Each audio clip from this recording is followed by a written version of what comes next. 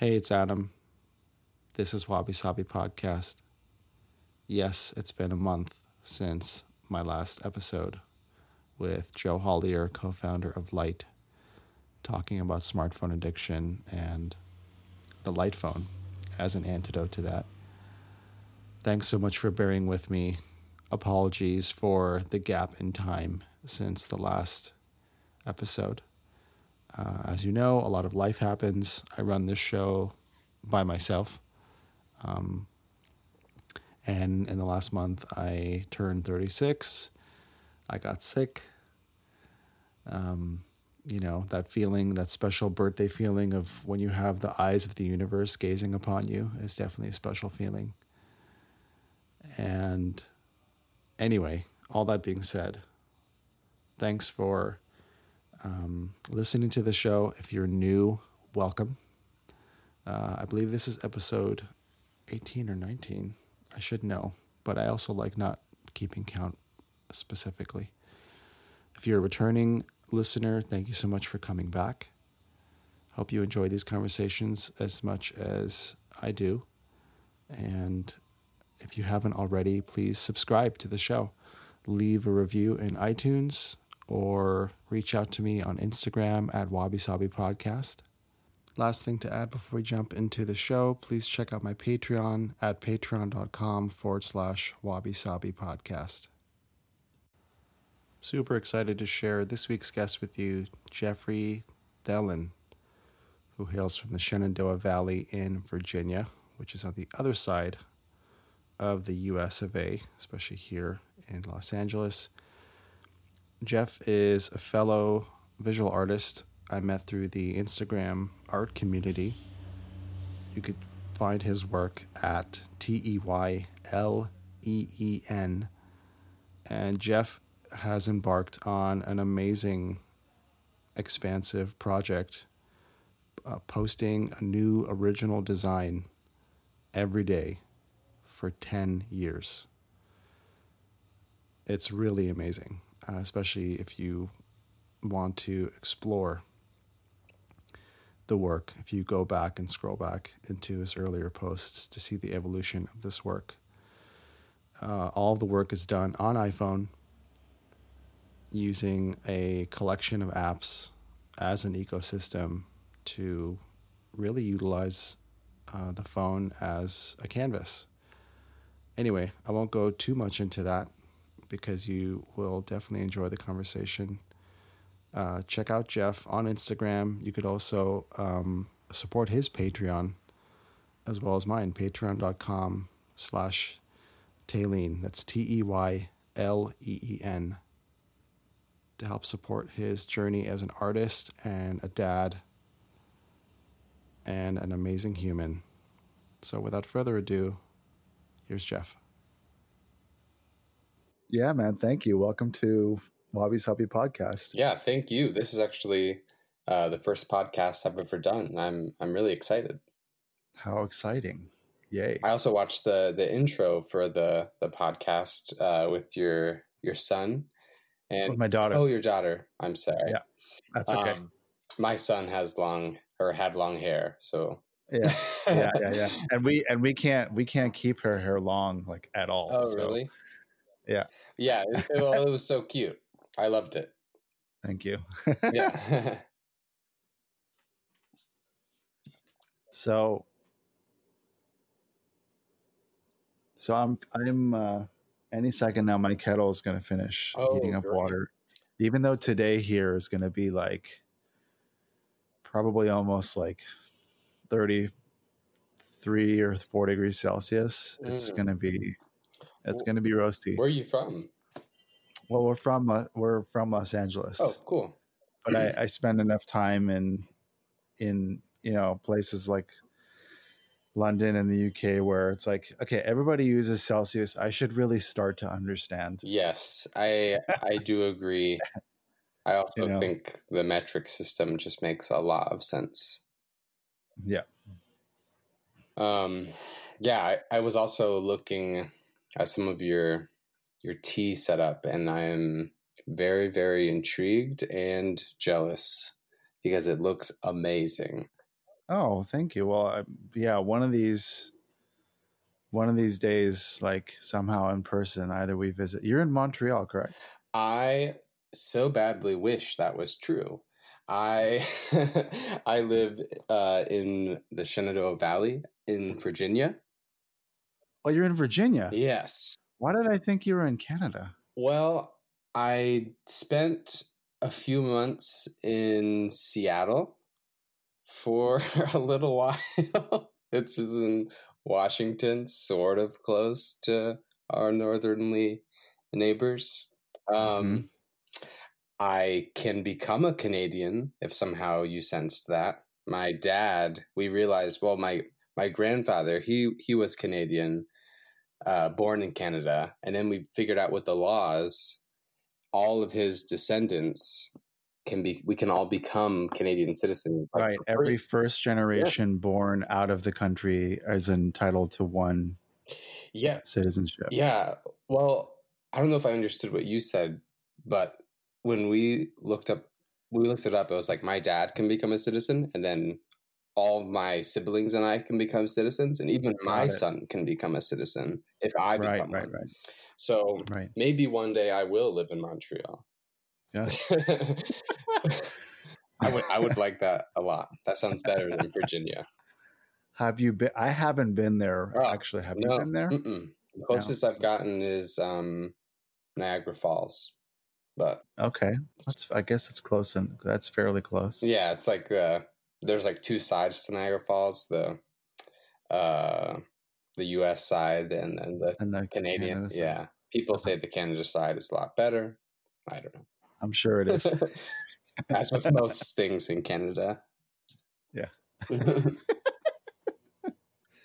Wow. So you're okay. So hold that thought for give me 12 seconds I while can I do fill it. up this kettle. I'll be right back. Okay. Mhm. Okay. Thank you. Of course.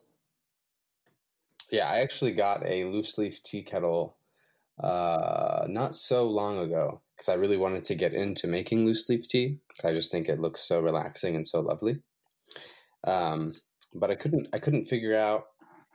I got overwhelmed trying to look for tea leaves and stuff, I think, and I haven't been able to It's get into it. yeah, it's a rabbit hole. It's definitely an Alice in Wonderland kind of a universe Yeah, to get lost in and to be overwhelmed by, most right. importantly, I think. Um,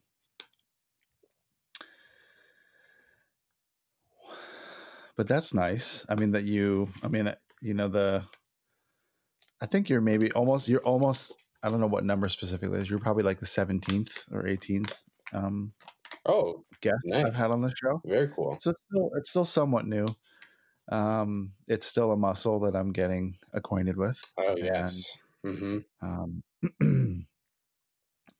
Well, but the focus has always been whether we're in person or I'm speaking to someone in, in right. Virginia Yeah. or Montreal or Berlin, Uh-huh. to have tea as a sort of the vehicle for conversation. I Yes. find it to be tea. I think tea is, I found to be the quintessential social lubricant. I have to agree. Yeah. It's wonderful. And I would love to someday be in person drinking tea together. I think that could definitely happen Yep. Yeah. because I think probably our life trajectory will take us back out west at some point. Have you ever, um, so you said you spent time in Seattle, right? Okay. Yeah, we were like there for 3 months and we Uh-huh. loved it. It was great. Uh-huh. I think we would be much happier there in a lot of ways out west. Uh-huh. Just more just around people that think like us and have the same values. It would be nice. What is your experience of Virginia? So you're in Virginia, not West Virginia, correct? Yeah, Virginia. Yeah. Mm-hmm. Well, I was born here and I've lived Mm-hmm. here most of my life.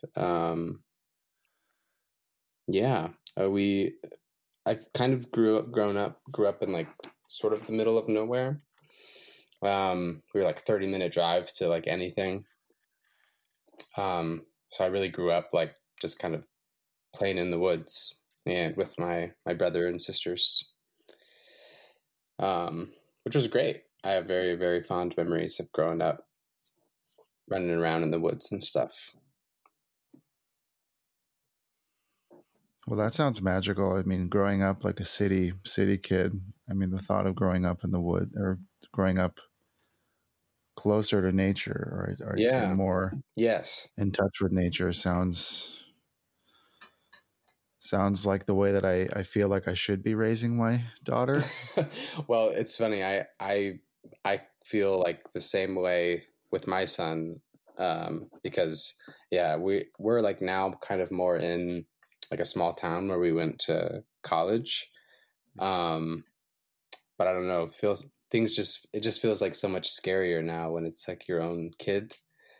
Sure. But when we go back to visit my parents who live about like an hour and a half from us, we'll like, me and my son Riley will like run around in the woods and do the things like I used to do when I was like his age, or actually a little older than him, because he's only 4.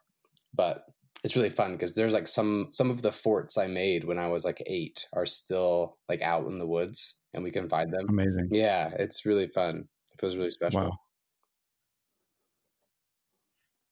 That's cool because my daughter Cora is also 4. She just turned 4 in July. Oh, really? Yeah, Riley just turned 4 in mid-August.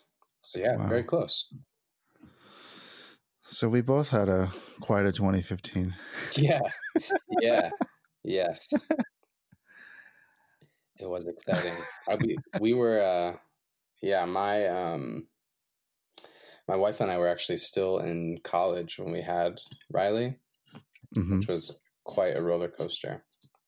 I can't even imagine. Yeah.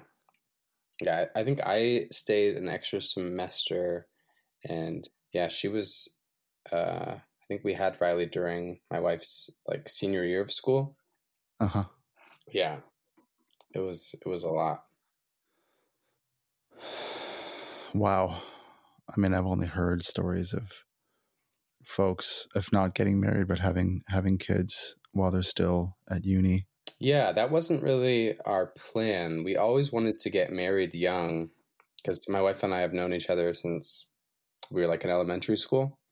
Yeah. Wow. And then we started dating middle school. She was Rapunzel and I was Rapunzel's prince in the school Mm-hmm. play. So it's like, Mm-hmm. okay, now our fate is sealed. Right. Not really. We dated, if you can call it dating. Actually, I wasn't even allowed to have a girlfriend. So I like sent her an email and it was like, hypothetically speaking, if I could have a girlfriend, would you be my girlfriend? Wow. And that's how we started dating. And then we broke up and we dated each other's best friends and stayed friends. And then we got back together at the end of high school. And then we were like, now our fates are sealed. Yeah. We were like, now, yeah, let's be crazy. Let's just get married young and start our life. And that's what we did. It sounds so, yeah, it sounds so, I don't want to put it on a pedestal whatsoever, you know, Yeah. or make it like, but it sounds so like idyllic, you know, in a way. It was in a lot of ways. We also got married. So my grandparents live right next door to us. In between the 2 houses, there's like 6 acres of land and like a ton of woods. And my grandma, she couldn't really like move around very well. So we decided, so she could see the wedding. We had the wedding in the woods in front of their house. So she could sit on the porch with binoculars and see the wedding. So we had to like clear out the woods, take down a bunch of trees, and like me and my dad made benches for 200 people and like a little arbor. But yeah, it was really nice. And we did it kind of all ourselves. It was very, I don't know, very, very meaningful. It was like we did it all kind of ourselves. Did you watch the movie Big Fish? I don't actually know if I have seen Big Fish, but I've heard that the movie over and over. Yeah. Yeah, this Tim Burton movie. I mean, what you just described just sounds like a scene out of that, like some like like shaping the world around your collective experience, plus including your grandma, like who has to stay on the porch. Like Yeah, it's amazing. It sounds amazing. it was. It was. Wow. Yeah, we were. I think my wife was she might. I think she was 19 and I was 20 because we actually when we went on our honeymoon, we went to like Florida, and my aunt had this timeshare, so we could get like this resort for like only $700, which we were so excited about. We got there at like really late, and they actually wouldn't even let us check in because we weren't old enough. So Wow. we had to like call all our families and like get someone who was over 25 to put a card on file in case something happened, so we could go on our honeymoon.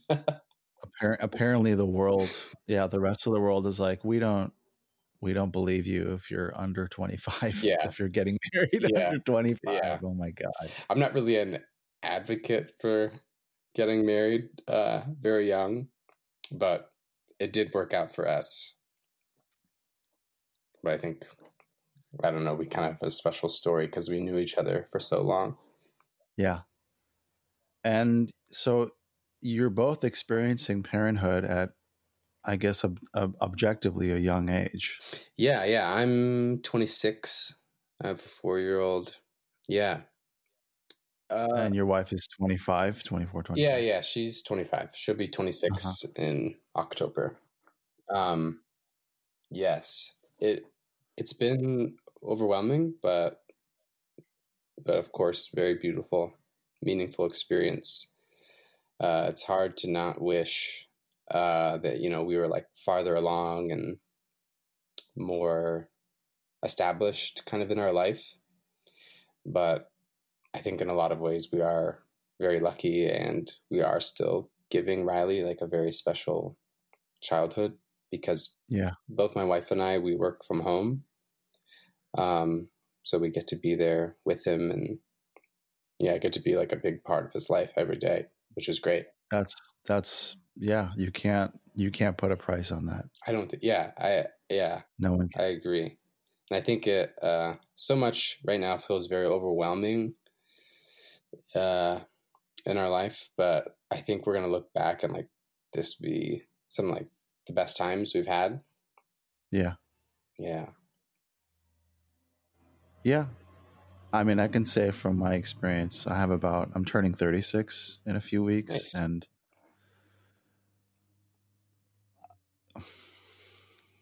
there was a way in which I maybe a couple of years ago was feeling, even now to a degree, like, oh, I wish I had a better act together. Mm-hmm. Yeah. And or it was a better had a better financial footing. Yeah. In the world, so on and so forth. Mm-hmm. And but I too, both my partner and I, so we're not married, but I guess according to California, maybe according to the state, we are probably common law married. Nice. Because we've lived together for so long. And we have a child and all these things. And so, yeah, depending on who I'm speaking to, like sometimes I'll refer to her as my partner or my wife. right. It's Like it's sort of right. the same. There's no sort of distinction. Yeah. I mean, when I stop and reflect and actually look at it, there are distinctions between wife and partner, clearly. But yeah, I don't know. I since we did get married so young, we actually like when we look back on it now, we're like, I don't know that we would have gotten married if we were the people now. Like we would have stayed together and been together forever, but it wouldn't have been quite as important to like have that like ceremony and title as it was to us then. I don't know. Yeah, we're just different people, but yeah. I think that's beautiful what you guys are doing as well. Oh, thank you. But I guess the point of my commenting on what you were saying is even further down, even further down the line, it's like, well, I wish I had, things set up better, or better systems in place. And, Mm-hmm. because we're also both freelancers. Mm-hmm. My partner's like an educator and body worker and writes and just is quite a force, in the universe. So similarly, to be able to be maybe a little bit thrift with money, and but more sort of like rich with time, Mm-hmm. means we get to be ultra present. I mean, just Yes. if you count the hours of the day, Yeah. I'm near my daughter as much as humanly possible. Right. Having, being able to work from home or work close by, that kind of thing, which is, again, you can't put a price on that. Yeah. It's really magical. I'm always really interested to touch on a couple of, like, what's your experience of, being a dad, but Mm-hmm. also being a creative. I'd love to go into stuff like that Yeah. I would love as to as well well. within this conversation. I feel like being that this is our very first conversation, and it's also, within the container of this show, and it's like on the record. Mm-hmm. I'm really curious about, like, your origin story. Like, Mm. I stumbled onto your work through, the universe of Instagram, and I've used Instagram in a similar way as a sort of a living gallery, in a way to connect with other digital artists, because, again, I look at your work and I see a lot of what I was, I think, trying to do like 7 years ago. Nice. I found Pixite apps, Yeah. amongst other tools, and sort of had this ecosystem of this sort of symphony, like a orchestra of apps that I would use together to create pieces of art, whether it's manipulated photos or just using, everything, like having a component here and throw it into, using Matter app and Tangent app Mm-hmm. and Fragment app and so on and so forth, and all within iPhone. I know that you work mostly a lot of with iPad as well, Mm-hmm. but it's so exciting to see someone, at least what I understand in terms of you, like, really taking that concept and just running with it. Like, you're in the midst of this sort of an era, a dynasty of, like, time, where it's like you're making a piece Yes. every single day for. And it's interesting you say that like that, because that is exactly kind of how it feels like to me. It's like this is like it's like a chapter sort of my story. Yeah. For people who aren't familiar with the project, I decided to make a new art piece using just my iPhone for 10 years straight. 10 years straight. Yeah, which is nuts, which is absolutely wild. Like it does feel scary to me as well. Yeah. Yeah. But I guess to get to my origin story a little bit, I've always been interested in like shapes and color. Like when I was very little, and I'm lucky enough that I still have some of the drawings I made. But yeah, when I was little, I remember just like taking a little piece of, like, even like a note card, and taking a box of crayons and just like making kind of blobs of color on it, Yeah. until the whole page was filled up, and it was just so relaxing. And there was like a feeling that sort of accompanied that kind of work that I just loved. So that kind of continued on throughout my life in various ways that I wasn't even really, I guess, like that practice, at least. I wasn't really conscious of it growing up. But when I look back now, it's kind of like, it's so interesting how that was always there. Sure. Because like when I was like little, it was like I was doing it a lot on pages and just having fun, as kids do. And then when I went to school, it slowed down a little bit. But if I look through like a math binder in like of mine from middle school, which I've never been very good at math. I had, I guess I must still have it to some degree, but I struggled with dyslexia growing up.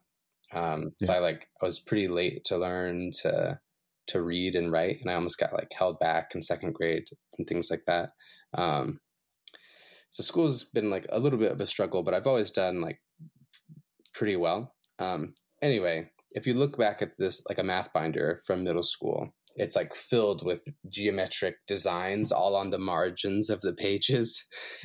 Like I was always just doodling, like my natural kind of like brain state. It was just like, it just flowed. It just kind of flowed out of me. And then in high school, I was still doing some of that, but I mean, it really was just like something I did, like doodling. Like I never thought I was an artist, or never really did so many artistic things growing up. I was way more into making movies with my friends. And most of those movies are still up on YouTube to this day, which is a treat. And it's funny because like, since my wife has known me since forever, like that's like the person she fell in love with, like the weird person making these YouTube videos, and they're all still there. So we will go down those rabbit holes and be like, wow, this stuff is crazy. This is so silly. But to also have it like there, like it's not like in a folder on a computer, it's like on YouTube. And then my son will watch them now, and it's like, this is why I made these videos. Like, this is like, to see him like think they're funny, it's like, yeah, this is very special. But it wasn't until college that I really started thinking about doing creative things again. I went to college to become an elementary school teacher. And then I think after like my first year of that, someone told me about design, this thing called industrial design, where you get to like make stuff. And I was like, this sounds amazing. I love making things. So I switched into that major, started doing creative things, loving it. And then it was around that time I got my first iPhone. And Sorry, this is high school or uni? What is it? This is college now. College, okay. Yeah. I think it was like an iPhone 4S. I actually got it because I have such a terrible sense of navigation. Like, I've lived in Virginia my whole life. I know nothing about how to get around Virginia still. I can retain directions. I have no capacity for navigational retention. So brought to you by Apple. Yeah. So my parents were like, we should get you like a smartphone so you can have maps, so you can get around. Like, I think I was trying to get a haircut, and I was like riding my bike, and I like was lost for like 2 hours trying to get there. Anyway, so I got it. And then I realized quickly I was like super excited about the camera. So I started taking a bunch of pictures, having fun with it. And then I guess the natural progression was like, okay, I've taken these pictures. Now how can I edit them? So I started doing like regular things. And then I found like an app to put text over a photo. So I did that. And I think I uploaded it to Instagram, and I got some message that like I was one of the winners for some like contest with a hashtag that I put on the picture. And I was like, oh, this is really cool. I had no idea, things like this existed on Instagram. So I kind of got stuck. I kind of went down a rabbit hole of like, what else are people like doing with iPhones? Like I didn't know that, there could have been a contest for like such a thing. And then I started finding that people actually make like art on their iPhones. And there was back, I don't know when that was actually. What year would that have been? 2000, I guess it was 2011. That's when I think people were really starting to experiment with like interesting things they could make on their phones. and there was this great little community on Instagram of like iPhone only artists that were making all sorts of strange and interesting things. And I fell in love with it all. And I would just like look at people's pictures for hours trying to think, how could they have made this, you know, using their phone? And I downloaded like hundreds of apps. And there were like a few weeks where like pretty much the only thing I was doing in between classes was like figuring out how to make something on my phone. Yeah. I don't know. There's something that just captured, I guess, intrigued me so much about having a full art studio in my pocket. Yeah. Because I didn't have a very fast laptop at the time, but I was learning, you know, in school, we were learning how to use the Adobe suite and stuff. So I would have to like, go back to the computer lab every night and to use Photoshop and Illustrator and stuff. And I just started like thinking a lot about like, well, but like this thing I can do in Photoshop. I think I just found like there's an app that I could do something similar with. Exactly. And it was like, it is harder and kind of weirder, but it's in my pocket. And there's something that was just so fun about that for me that, I don't know. I've never been able to like shake that bug. It's still so interesting to me. And that's really, I guess, how that curiosity is what got me started with like just the idea of like, what could I make just using my phone? And still question that I like love to come back to and try to think new ideas with. But I guess the work that I'm doing now, started, I guess, probably like maybe like a year after I got my first iPhone. Like if you go back all the way on Instagram to like the start, I have a lot of like my early stuff there. And it was a little more experimental. And then it kind of morphed into using a picture I took of nature and then overlaying some sort of geometric shape or graphic onto it. Mm-hmm. But my son being born was really the impetus that like, I don't know if that's the right word. He was really the thing that kind of pushed me to start doing an everyday project. My son had just been born. Well, not just been. He was born in August. I graduated in December of 2015. And I was really trying to think like, what do I want to do with my life? Who do I want to be? So I did like a few things that I had been thinking about for a while. I became a vegetarian. I'd been thinking about it since like high school. I just was like, okay, I'll do that. I'll become a vegetarian. And then I also decided to start making art every day. And I originally just set out to do it for 1 year.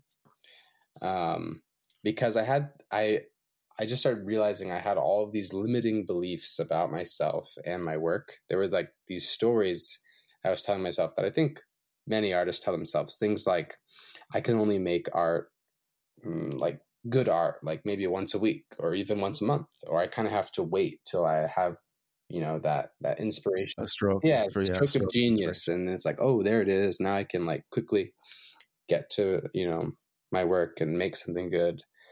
But I guess I wasn't really satisfied with where I was and what I was doing with my work. And I also didn't like those ideas that I like recognized I had about myself. So I decided maybe a good way to challenge that would be just to try to make something every day for a year, even if it's all bad. And then just to see, and also just to see like, how much do I really care about this art? Do I like, would I love it if I had to do it every day?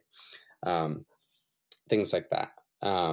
And it turned out to be a huge success and really one of the best things I think I've ever done. Is it every day for a year? Yes. Yeah. Starting that project. Because I learned so much. And I think, at the beginning I was very, very scared, very nervous, didn't think I'd be able to make anything good. And I hadn't really like set up kind of like the rules for myself that I have now. But because I like in the beginning, like I remember day one, I was like, okay, I'm gonna like make like 5 of these just in case like I can't come up with something one day, so like I'll have something in storage.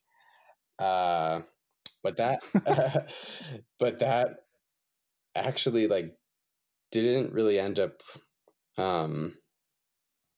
working out. I wasn't happy with that because then like when I went to I guess post some of those ones, it felt like I was cheating. It didn't really I didn't feel that pressure, you know, to like come up with something and make with something because I already had done it. So I realized if I want this project to work, the goal is to not post something, you know, on Instagram every single day. That's just how that's the vehicle. The objective is to make something I'm proud of every day. That's the practice. That's the goal. And, you know, the sharing it with people, that's just the last step. So I decided to really, you know, turn it into a daily practice that I had to figure out how to do. And I think that's really where the growth happened. Because the amount of time it takes me to make designs was interesting in the beginning. Like some of those first ones like took me, you know, 5 hours. And then the time got shorter. And you started bending time. Yeah, exactly. And then I started gaining confidence. It was funny in that first year. It was like every single day was a surprise. It was like if I made something I was really happy with, it would be like, okay, there's absolutely no way I could do this again tomorrow or maybe ever again. Like this one was so good. I'm really happy with it, but I have no confidence that like tomorrow I'm gonna wake up. Isn't it the weirdest? It's the weirdest experience of making, and it's funny to hear. And I don't want to. Sorry, you know what? I don't want to interrupt the flow of the story. I'm going to save this because I want to hear the rest. But like, there's so much that I relate to. Yeah, and I'm what you're saying. That's why I like to tell the story or say things like this, like as honestly as I can, because I think most people who are making anything feel like this. And really, what making stuff every day has done for me is like it just has helped quiet those insecurities and fears, because I definitely still feel them. Like even now. So the story continues. I got to day 365. I had started to gain like a little bit of interest around what I was doing from other people in the iPhone art community and other artists and people on Instagram and things. And people were like, what are you going to do? You know, what's happening? So I decided I was getting a little comfortable with making art every day. I'd done it for a year. But and I thought back to the start of the project, and what really like kind of helped me, I guess, take a leap in my work and gain a little confidence was doing something that really freaked me out, saying, I'm going to do it, you know, make something every day for a year. So I thought, what would be something I could do that might scare me again, but also give me focus like this project did. So I basically just decided I was thinking about just going, you know, saying I'll do it for another year, but I decided probably something more interesting to follow along with, and also a bigger challenge to myself would just say, I'm continuing the project. I'm committing to doing 1,000 days in a row. So about 3 years. Yeah. So I started that, and then I just kept going at day 365. To day 1,000. And I think that section from 365 to day 1,000 was super hard. There's so many things happened like in life as well, because we both graduated college. We moved closer to DC.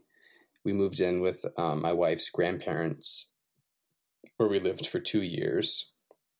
I had, I think like 3 different jobs doing like video work, movie editing, and graphic design for a few companies, and they all turned out to be, they were all like very small companies, but they all were like terrible.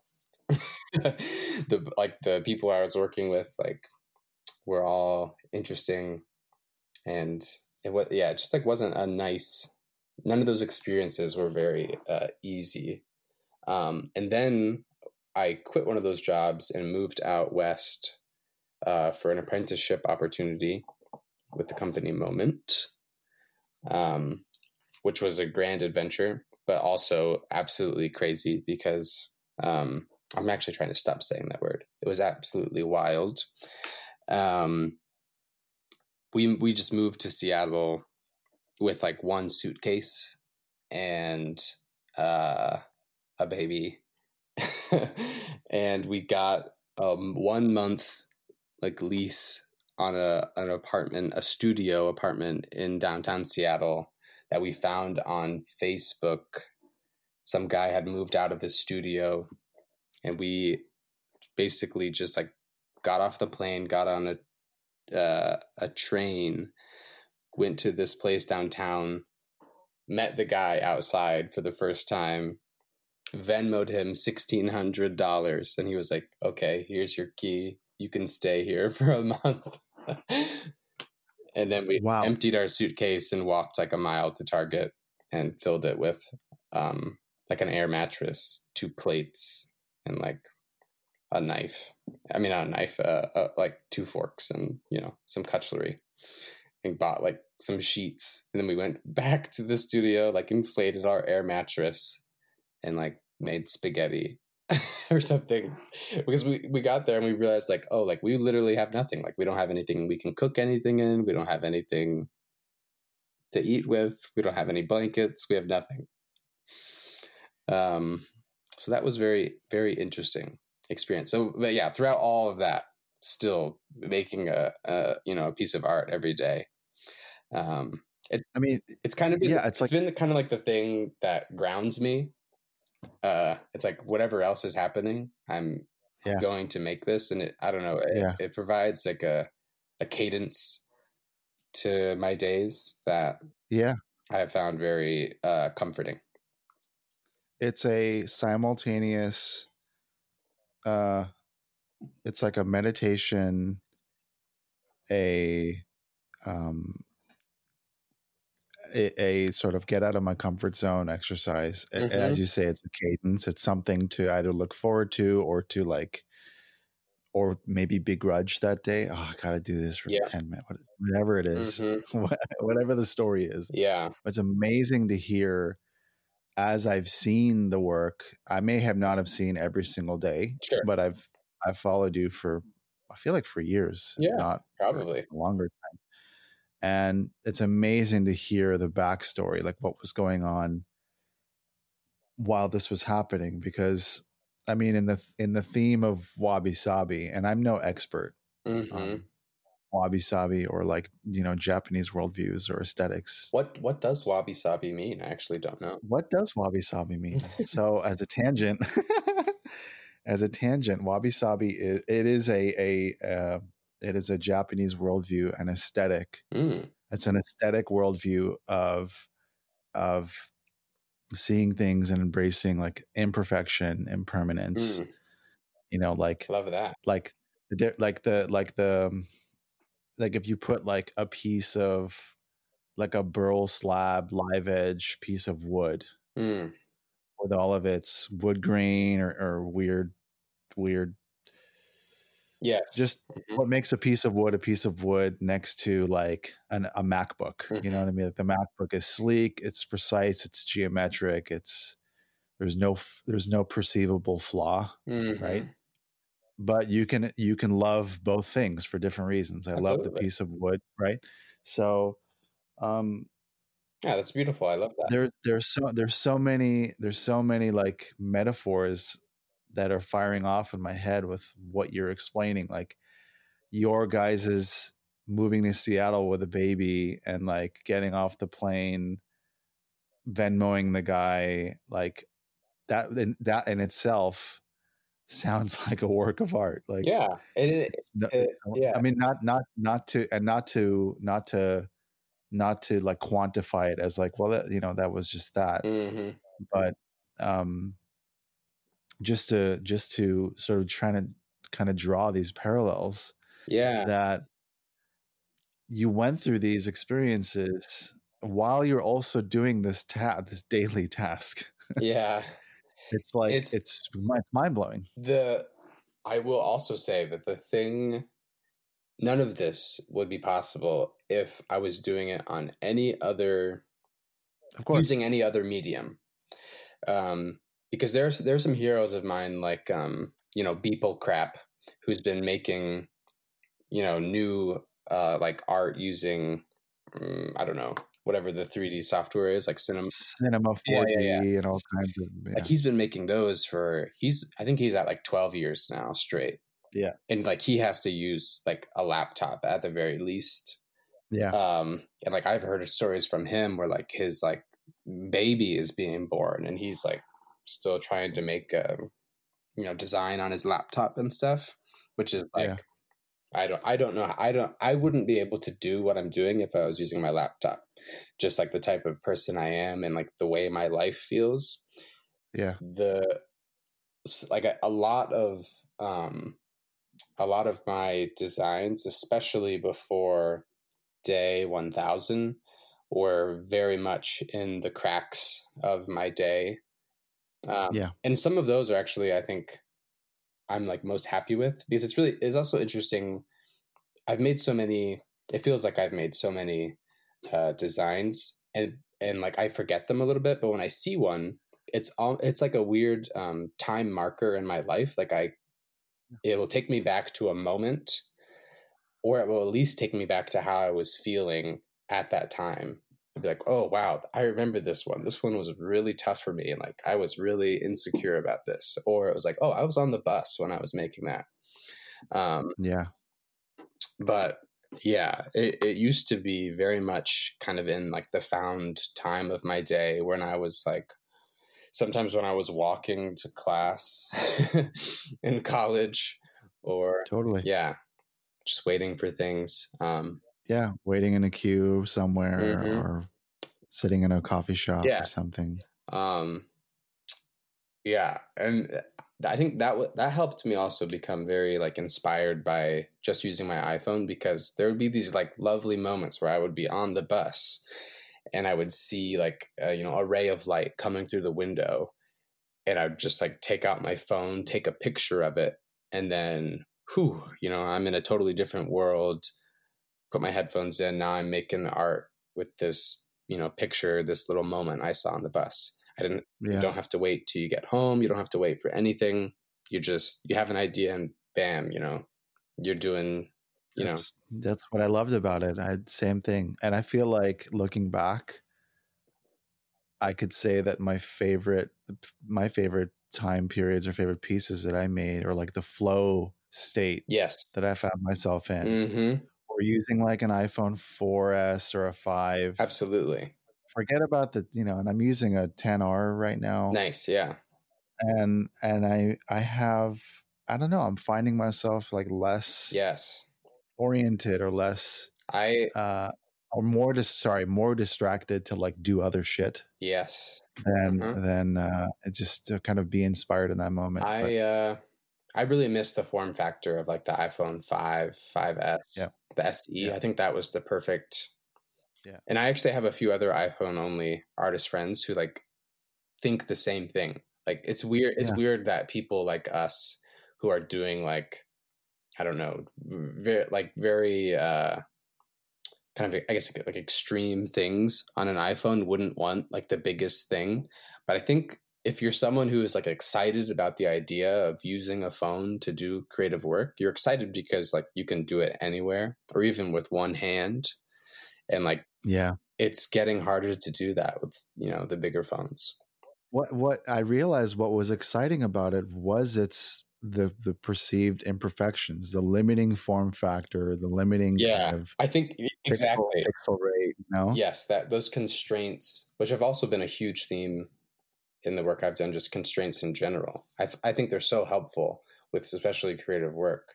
And yeah, having that smaller screen, there's also like an attitude about it that I think I always felt like, maybe you just said this word as well, but I always kind of felt like, you know, some kind of renegade, or like a lot of the apps that I was using, they weren't even like exclusively for art. So I always kind of felt like I was like hacking things and like, yeah, just like finding weird workarounds, and like somehow like just doing it on such an absurdly small thing like made it even more fun.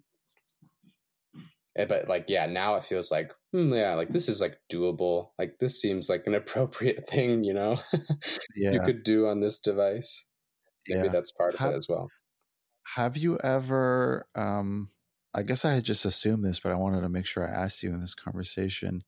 Have you ever displayed your work like in a gallery or in an installation? Yeah, I have. I've done a few. I think mostly in Harrisonburg, which is like the town I'm from in the Shenandoah Valley. I've done like 3 shows here. I did one really cool one before, it was like before Day 1000, but I had over like 100 of my pieces on display at the same time. Wow. And that was when I was using a smaller phone, because like the statement was like, it was actually the first time I had ever seen any of like my designs printed. Yeah, and not in like a 2-inch by 2-inch square. I had them all blown up to like, I think I had 100 at 4 inches by 4 inches, and then I had like a few that I really liked that were at like 10 inches. And it was it was an amazing experience. And I think I would really like to do more things like that. I think it would be really fun to see all of my work kind of at once, and have some kind of a thing that you could walk through and kind of like see how it's changed and also like stayed the same. Kind of like a retrospective or something. Yeah. Like even if I could do something like that just for me and nobody, you know, came, it would be lovely. I would still love it. Yeah. Wow. That's I mean, God, having like 100 pieces or more at once. I've had installations of like maybe 6 to 15 pieces. Yeah. And I've made some like, if I found a way to hack an image to get like a PNG, like to output in like PNG and have like a higher pixel rate, I could blow one up to like, I don't know, maybe 16 by 24. Exactly. Yeah. Yeah. But most pieces were like about a foot, you know, maybe 12-inch square, 8-inch square. Yeah. It's funny. A lot of those, like the earliest designs I've made, since I was making them on like a iPhone 5, they're only like 800 pixels by 800 pixels or something. Yeah. Yeah. and like now I set most everything at like 4,000 pixels by 4,000 pixels. Yeah. And I think that's actually not even like an appropriate file size to upload to Instagram, but I don't know. It's too hard for me to try to optimize it for Instagram. I just don't care enough, which is terrible. Yeah, they're gonna squash. Well, they're gonna squash it anyway. I mean, they compress it down to you know, I don't want to say garbage because it's still beautiful to see, but yeah, I agree with you. Yeah, they do compress it. Yeah, but it's like the designs I make now are actually, I'm getting into a much better cadence, I think, post Day 1000, with like making it a more kind of like meaningful, like sit down, dedicate some time to this, rather than like coming back, squeeze it in. I don't know. It's I've like kind of, I guess I'm realizing, hey, like this is actually like a really important part of my life, and it's like one of my favorite things I do. Like I can, you know, kind of treat it like that, as like a gift I'm giving myself. That's also been one of the best things I think I've done, is when I was talking about like those stories I was telling myself in the beginning about how insecure I was about my work. Yeah, the theme of stories has been huge in this project, and just realizing kind of like that all that stuff is kind of just in our heads.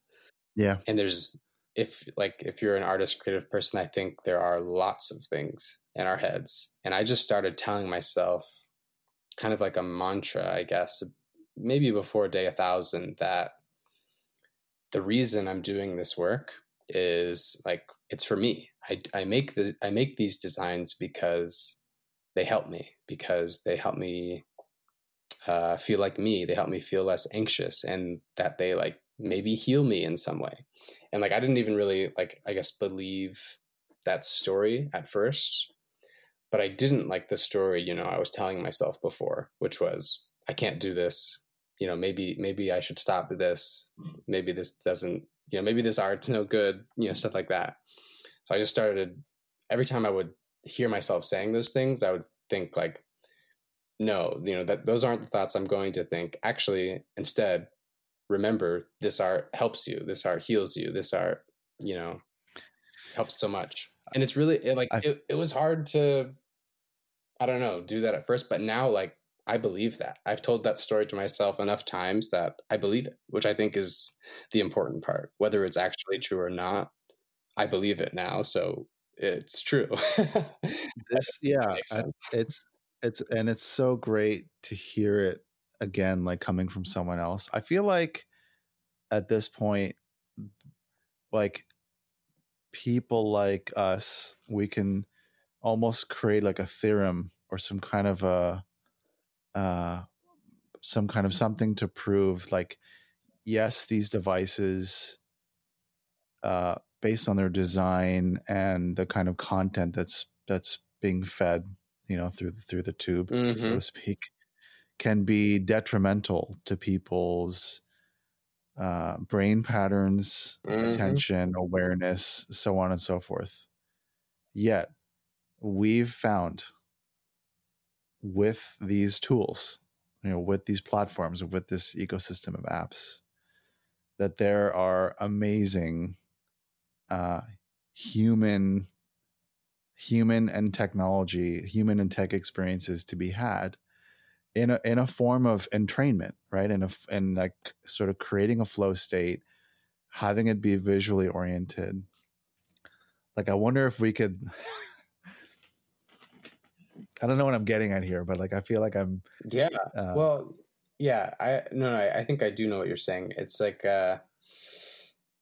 the idea of like iPhone being addicted to your smartphones is something I think about a lot, where it's just like, that is, because like in some ways I'm like, yeah, like I guess I am, sure, in some way, if you like want to think about it like that. But I guess, yeah, it's interesting to think about the breadth of experiences you can have with something like your smartphone, where it's like people who use them all the time, there's like a narrative that like those people are like addicted to social media, and, you know, other sorts of things that maybe we shouldn't be spending so much time on. Yeah, but it's interesting to think about, like, well, actually, I don't actually do that many of those things on my phone. What I do on my phone all day is make art. It's just like an interesting way to challenge those ideas. I may have just lost you. Well, that's really interesting, because I was going to mention this thought or finish this thought and then say that I'd like to continue this conversation in a part 2, because I actually have to leave to go pick up my daughter from preschool. But I wanted to take this moment to thank Jeff. He's probably off this call right now due to technical glitchery. But thank you, Jeff, for taking the time to dive into origin story and the love for this hotly contested technology. You know, trying to be creative, not even trying, the ability to be creative with mobile devices and to share that creativity and to have it be an ongoing conversation is really magical. And it's very much like in the here and now, objectively speaking, at this time, you know, of existence. So check out Jeff on Instagram at Teyleen, Teyleen, and check him out on Patreon as well. You can find the Patreon information to support his work as he goes to what did he say? Maybe 3,000 days of creating a piece of art every single day. So check him out on Instagram, find the information for Patreon, and thanks for listening.